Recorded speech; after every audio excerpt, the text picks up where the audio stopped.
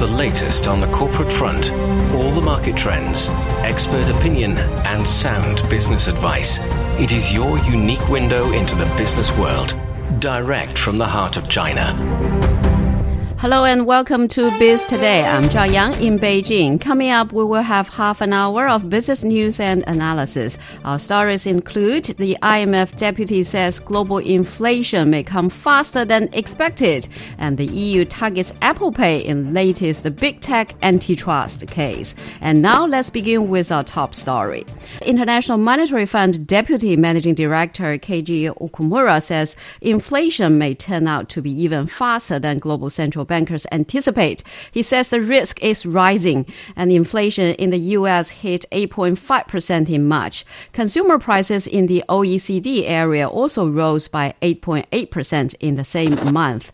The U.S. Central Bank accelerated its attempts to contain the soaring inflation earlier this week. The Federal Reserve raised its benchmark interest rate by 0.5 percentage point. But can this tame inflation without a recession? For more on this, join us on the line now are Dr. Wang Dan, Chief Economist of Hang Seng Bank China, and also Ina Tangen, Senior Fellow at the Taihe Institute. So welcome to our show. Always a pleasure. So first, Dan, the IMF Deputy Managing Director Okumura warns that inflation may be faster than expected. So what's your take? What are some of the main reasons for the high inflation around the world today? The inflation ultimately is a monetary phenomenon. So after COVID, there was this oversupply of money in most of the developed economies, especially in the US and Europe. And we have also seen the energy crisis that's induced by the Ukraine war, which has pushed up the gas prices in the US particularly.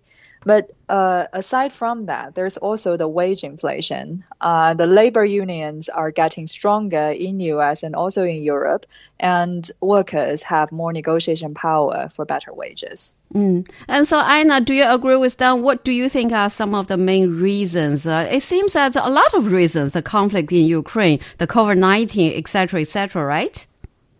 Yeah, it's kind of an inflection point right now, and it has to do with many factors beyond just talking about inflation. I mean, the Ukraine situation is endemic of a world that's in disarray. You have deglobalization, more activity, especially on the security front. But I'm going to disagree a little bit with Wandan.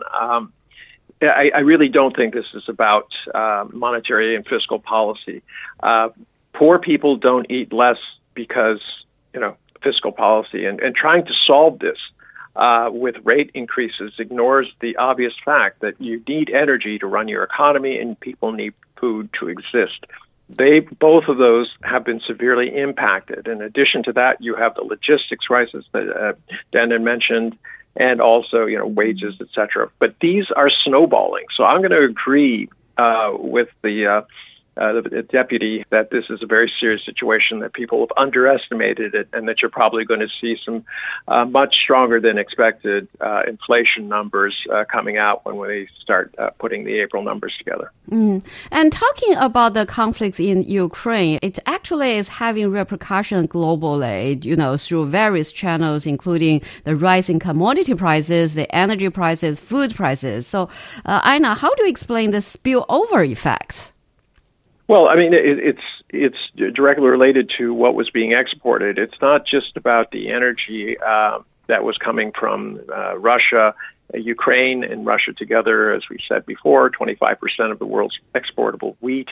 You go to areas in North Africa and Middle East where they have 60-70% reliance on the wheat that was coming. There isn't going to be a wheat harvest in Ukraine for the winter wheat, and the spring planting season is going to come and go, and there won't be any. So there's going to be a food shortage. Add on in India, literally the fields are melting. They've had a huge heat wave.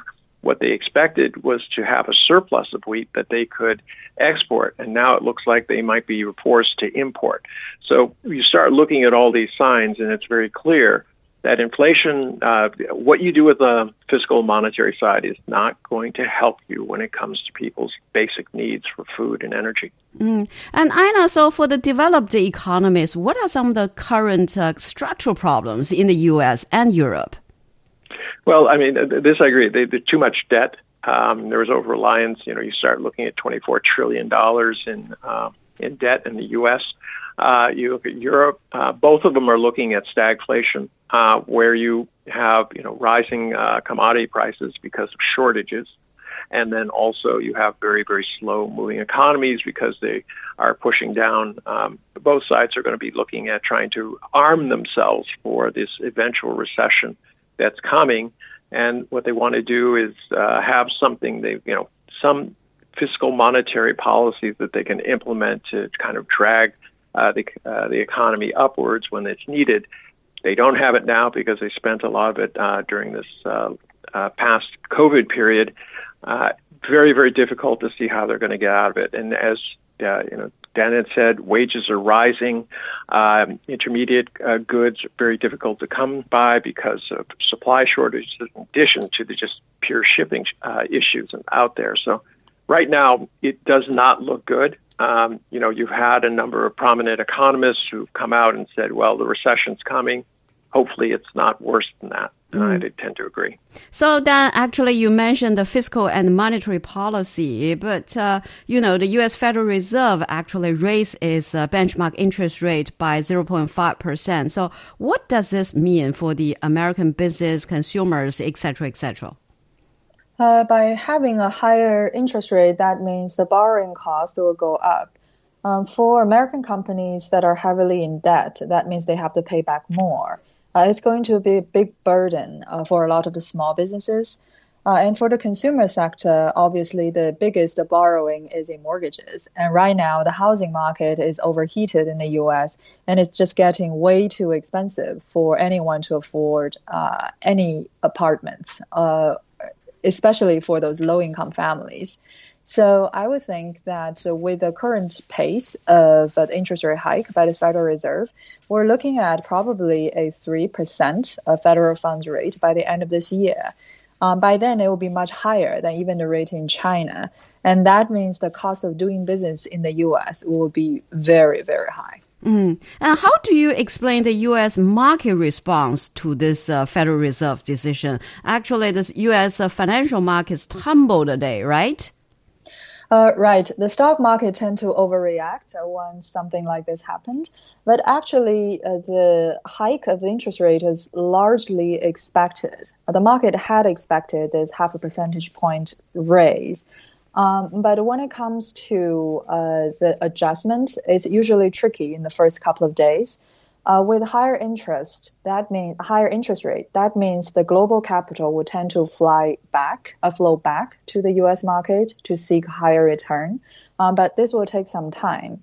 And for tech companies, because they're very sensitive to interest rate, and their stock prices will be affected greatly in the beginning, but will recover fast as well. So, Aina, how do you think about the U.S. Stock market response? Well, I mean, there's going to be more repricing. People think that this is the end. Unfortunately, they're sadly mistaken. Things are going to continue to drift downwards. I want to add one nuance to what Dan said, and that is, fiscal and monetary policy is great when you're talking about trying to slow down investment, all right, because the markets are overheated. But right now in the U.S., productivity last month took a dump of 7.5%. That is massive. That means that, things are going in the exactly wrong direction. Wages go up, and unfortunately, the actual output is going down. So, you have a situation right now where people aren't investing. Companies aren't investing in themselves. Yeah, they are putting some money into research and development, but they're not putting enough money into expanding capacity.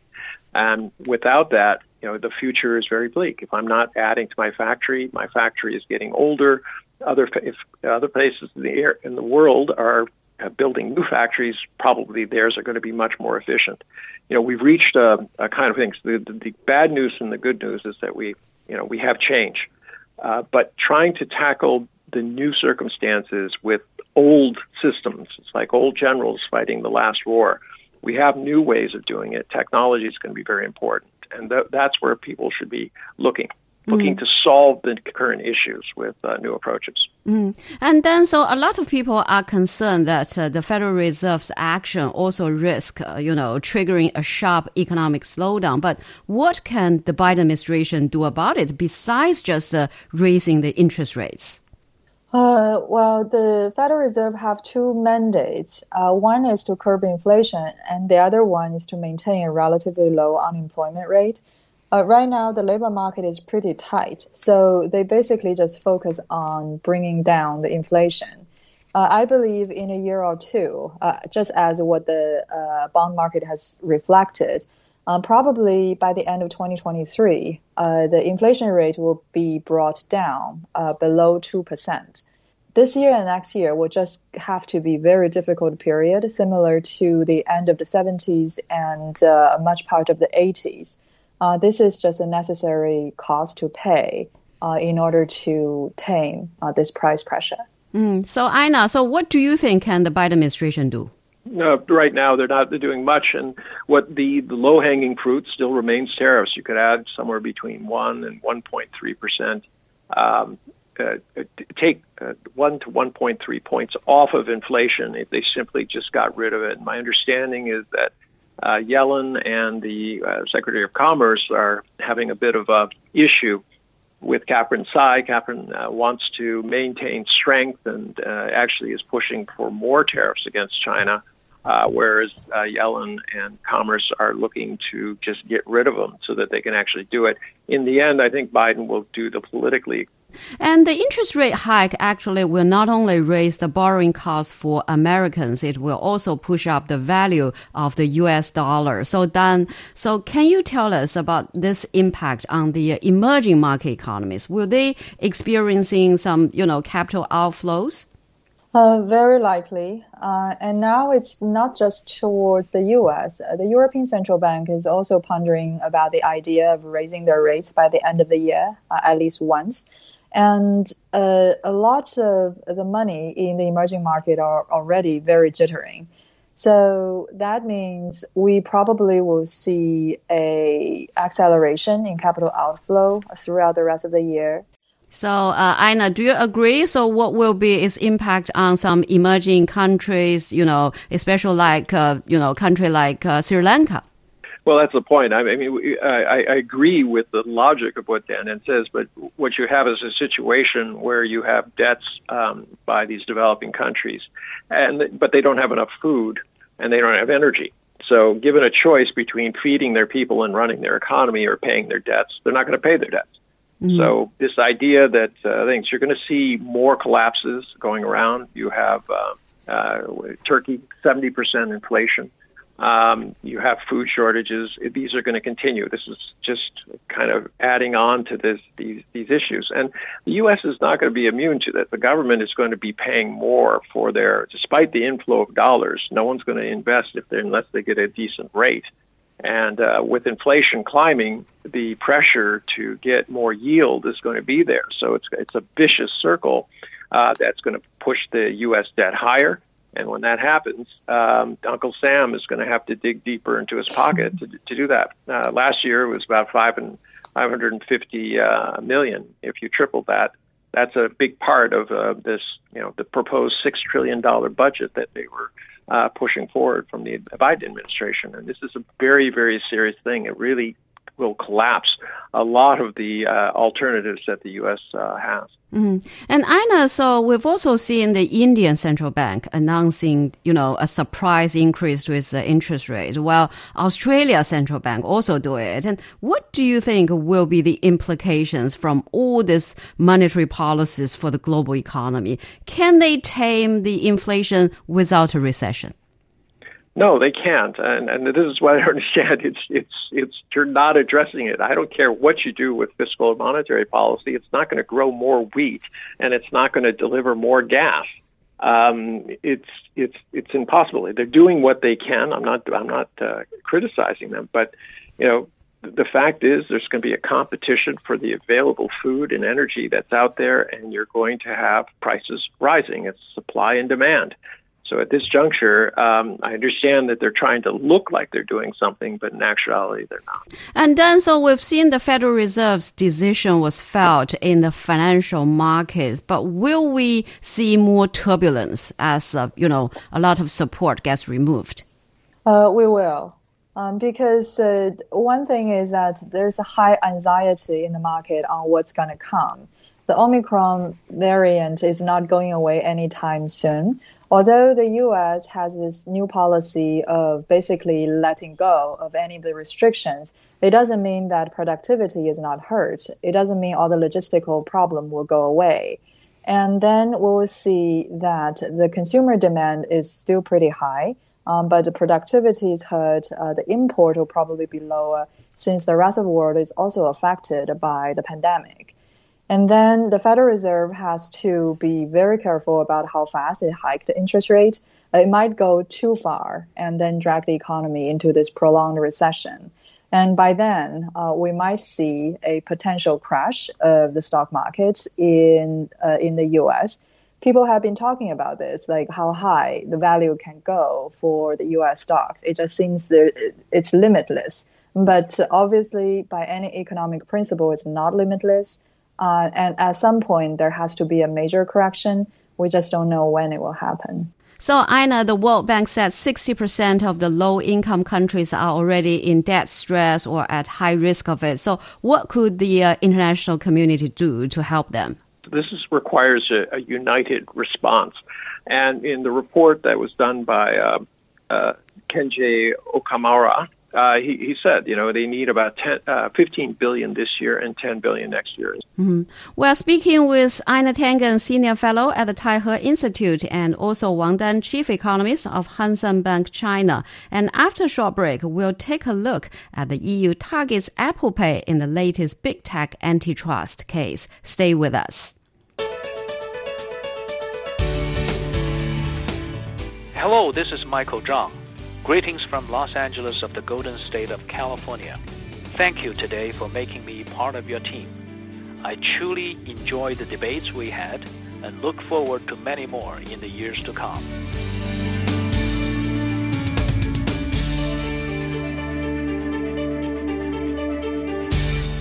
You are listening to Biz Today. I'm Zhao Yang in Beijing. The European Commission has accused Apple of abusing its market position for its smartphone digital payments. It said Apple may have broken competition law by preventing rivals from accessing its tap-and-go technology. Apple denies the charge. If the charges are upheld, Apple could face a fine of up to 10% of the company's global turnover last year. So, Ina, the EU is asking why Apple Pay is the only NFC wallet on iPhones. So what's the significance of it? And what is NFC wallet or technology? Well, I mean, this is your ability to transfer between phone and phone. So if you and I meet up and I owe you some money, I can just tap your phone and then it goes directly. It can be done offline. So that's one of the important things. And then it's verified and accounted for when you go back online. The issue here is antitrust. What you have are these massive players who are out there, in essence, controlling the market. And there's a sense that instead of competing for your business, they're now just taxing you for the privilege of using their particular platforms. Apple has run into a series of these, so has Google. And in China, interestingly enough, they had the same thing with Tencent and Alipay. And what's most interesting to me is when the government said, look, you have to have cross-platform payments. You can't say if you're using one, you can't use the other. And they changed that. But at the time, the reaction worldwide was that's the end of competition in China. But when it happens to Apple Pay, people have a slightly different situation. It's kind of one of those hypocrisies that I noticed over time. But yeah, the EU is probably going to end up finding them. They're going to have to negotiate some sort of settlement. It is monopolistic. Mm-hmm. And so, Dan, what do you think? Is it possible for Apple to restrict the access of third-party developers to the technology NFC or, for digital or mobile payments? Actually, what other options do consumers have? If people are using an iPhone, the iOS operating system can effectively allow only Apple's own mobile wallet software to use the NFC chip and forbid all the others. And in March, when we talk about the EU's new agreement of a Digital Markets Act, that's basically saying that Apple cannot do this anymore. It wants to forbid any company from giving preferential treatment to their own apps and services, and now we're seeing the consequence of this new act. Apple could probably appeal, trying to fight EU with this decision. But eventually, I think Apple will have to open up its operating system to allow others to come in. And then, so talking about the digital mobile payment, actually here in China, we have WeChat Pay, Alipay, etc. So how would you compare them with Apple Pay? Well, Apple Pay is also used in China. It is a collaboration with UnionPay and using NFC. It's a pure payment tool, a lot faster than actually the WeChat Pay and Alipay. Because when we use WeChat Pay, for example, we do need to open it, use the barcode, or let others to scan us. It's a few seconds longer.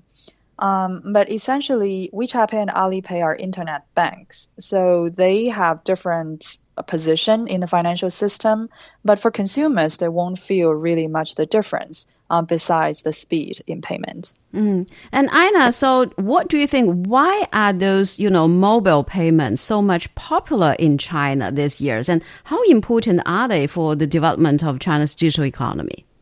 Well, China never, because China developed over the last 40 years, it doesn't have the kind of legacy systems that special interests in terms of banks, credit card companies, et cetera, have in both Europe and the United States. You'll notice that there's a sharp correlation between special interests who have vested interests in keeping technology there. You can look at Deutsche Telekom, which delivers the 23rd, they're number 23 out of 26 in the speed of their internet, yet their prices are plenty high, and they're able to do it because they have a monopoly. And that's exactly what Daniel says. There are these rules now coming in with these big behemoths trying to control and tax people as opposed to provide services that they need to sharpen up, and they need to abide by some rules and stop being so lazy and anti-competitive. And so then China has also created the digital renminbi or digital yuan. Actually, this is the first digital currency issued by a major economy. So how has it been faring so far? So far, the digital yuan has been extended to many of the second-tier cities, and that's a pretty big step forward because previously it was in restricted pilot zones. And people are using the digital currency mainly as a testing tool to see whether it can be used to pay for things smoothly. And now it looks like the central bank's app actually worked quite well. So essentially, I think it will replace a big part of the WeChat Pay and Alipay at some point. And also because this kind of currency can be used offline, it's also safer and more reliable when disasters happen, like the flood in Zhengzhou happened, when there's no electricity and people can still use no Wi-Fi, and people still can use the central bank digital currency to pay for things.